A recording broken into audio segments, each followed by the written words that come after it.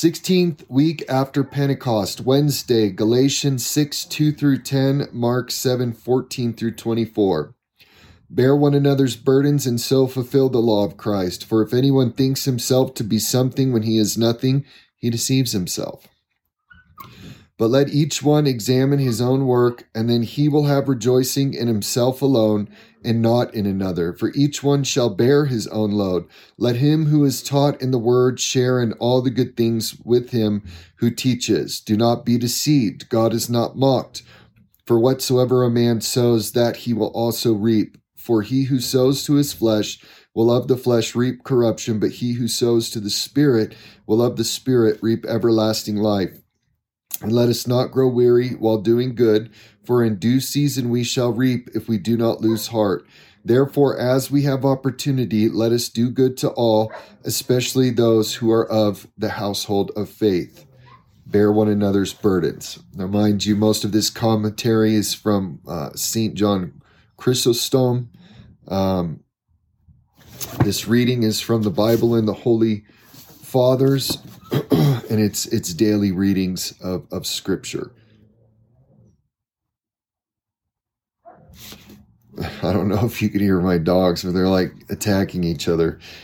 It being impossible for man to be without failings, he exhorts them not to scrutinize too severely the offenses of others, but even to bear their failings so that their own may in turn be borne by others. We help each other out.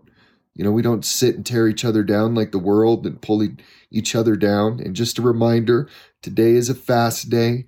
In authentic and historic Christianity, we fast every Friday and every Wednesday. Now, what is that fast? That fast is a monastic fast, so it's basically vegan. We don't eat meat. We eat vegetables. If we need to eat, no oil, so on and so forth. So to not sow to the flesh today, I encourage you to fast and to bear one another's burdens.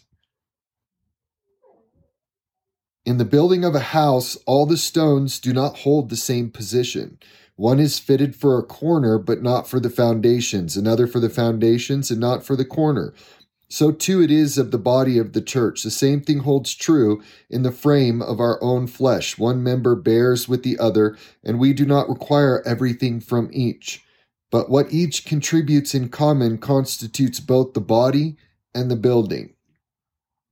For example, this man is irascible. You are dull-tempered. Bear therefore with his vehemence, so that he in turn may bear with your sluggishness. So do you, by reaching forth the hand one to another when about to fall, fulfill the law in common. We all have shortcomings. We're all going to run into things today that we're going to be tempted to judge others about or gossip about, and we need to put it to death. We need to not sow to the flesh, but pray that God and the people around us will actually have mercy on our shortcomings as we have mercy on other people's shortcomings. So he says, so do you by reaching forth a hand, may bear with your or so do you by reaching forth a hand one to another when you are about to fall. Fulfill the law in common, each completing what is wanting in his neighbor by his own endurance. But if you do not do it in this way, but each of you will investigate the faults of his neighbor, nothing will ever be performed by you as it ought. He shows that we ought to be scrutinizers of our own lives. And this is not lightly, but carefully weigh our actions. We don't just say, yeah, I know I fall short. We truly meditate on those those shortcomings, and we seek God, and we bear other people's burdens, and we operate in love, and we work together to help lift each other up and not tear each other down. How many of you have family members or people in your life, even friends, that all they do is gossip and tear people down? It's draining.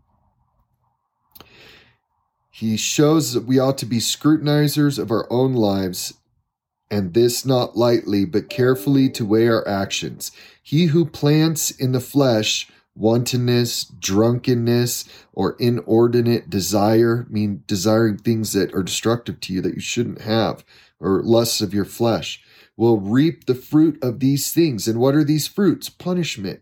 It's going to destroy our life, retribution, shame, derision, destruction. Isn't that what drug addiction brings us? Isn't that what pornography addiction brings us? Isn't that what not loving our spouse or children brings us? It brings us suffering. Have you sown almsgiving? Meaning, are you giving to the poor today? The treasures of heaven and eternal glory await you. Have you sown temperance, self-control? Honor and reward and applause of the angels, a crown for judge awaits you. That's by St. John Chrysostom, chapter 4, commentary on the Galatians. If your heart has been softened, either by repentance before God or by learning the boundless love of God towards you, do not be proud with those whose heart is still hard. We give mercy so we can get mercy. Remember how long your heart was hard and incorrigible. 7 brothers were ill in one hospital. One recovered from his illness and got up and rushed to serve his other brothers with brotherly love to speed their recovery. Be like this brother. Consider all men to be your brothers, and sick brothers at that. And if you come to feel that God has given you better health than others, know that it is given through mercy. So in health you may serve your frail brothers. That's from Bishop Nikolai Velimirovic. Prologue, 31st March. Mark 7. And when he had called all the multitude to him, he said, Hear me, everyone, and understand. Verse 15. There is nothing that enters a man from outside which can defile him, but the things which come out of him, those are the things that defile a man. We get so caught up in religiosity and what we can eat and what we can drink and all of these external things, but it's really what comes out of our heart, our pride, our lack of love towards our brother that is what defiles us. Our lusts, our anger. If anyone has ears to hear, let him hear. Verse 17. And when he had entered a house away from the crowd, his disciples asked him concerning the parable. So he said to them, Are you thus without understanding also? Do you not perceive that whatever enters a man from outside cannot defile him? Because it does not enter his heart, but his stomach, and is eliminated, thus purifying all foods. And he said, What comes out of a man, that defiles a man. For from within, out of the heart of men, proceed evil thoughts, adulteries, fornications, murders, thefts, stealing from people, covetousness, envying and desiring what your neighbor has instead of working hard for God to provide for you. Wickedness, deceit, licentiousness means constant, operating in the lust of the flesh and leering at women and looking at pornography, which is actually adultery. An evil eye, which is greed. You don't want to give your money to anyone. People ask you for help and you just, in your heart, you cringe. You don't want to release that money. Blasphemy, pride, foolishness. All these evil things come from within. It's not other people's faults. It's what's coming out of our heart. And defile a man. And from there he arose and went to the region of Tyre and Sidon, and he entered a house and wanted no one to know it, but he could not be hidden. See, we don't have to declare what we do. If we do the works of God, he'll reveal it. So this says, see Thursday, 7th week after Pentecost. All right, so 4th week after Pentecost, 7th week, Thursday.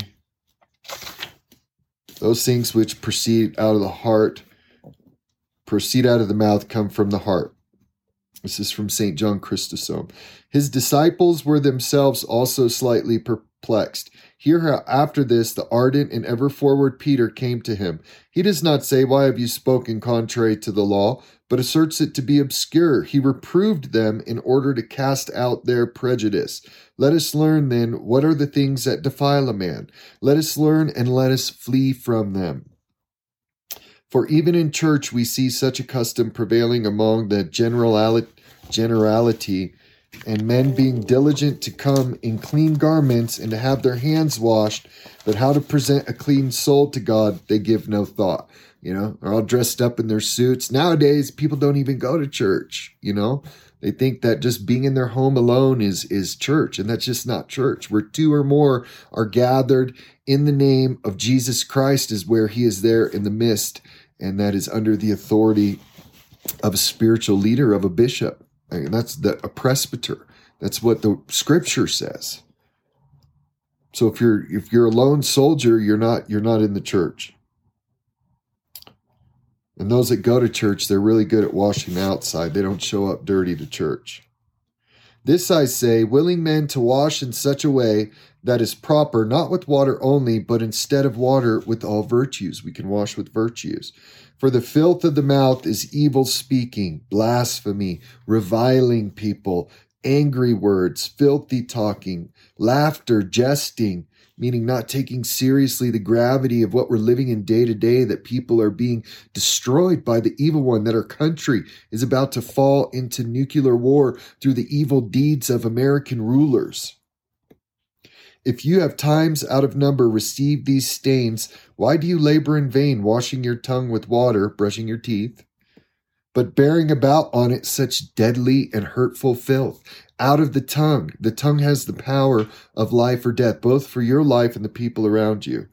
For tell me, if you had dung on your hands, if you had poop on your hands, and mire and mud, would you actually venture to pray? Would you walk into church with poop all over you? By no means, John Chrysostom says.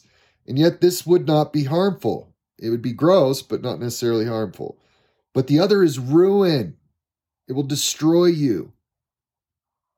Adorn your tongue with gentleness, with humility. Make it worthy of the God who is entreated. Fill it with blessing, with much alms doing, meaning giving alms to the poor, helping people that are in need. We've lost that in Christianity. We say we're not a social service agency. No, we're not. But we're supposed to give to the poor. We're to help our brothers. For it is possible to do alms even with words. Let all your discussions bear on the law of the Most High. Ecclesiastes 9:15. And that's from St. John Chrysostom, homily on Matthew. That's my morning scripture reading in Holy Fathers. I'm going to try to do this every day if I can, every day that I'm able. And may it bless you today.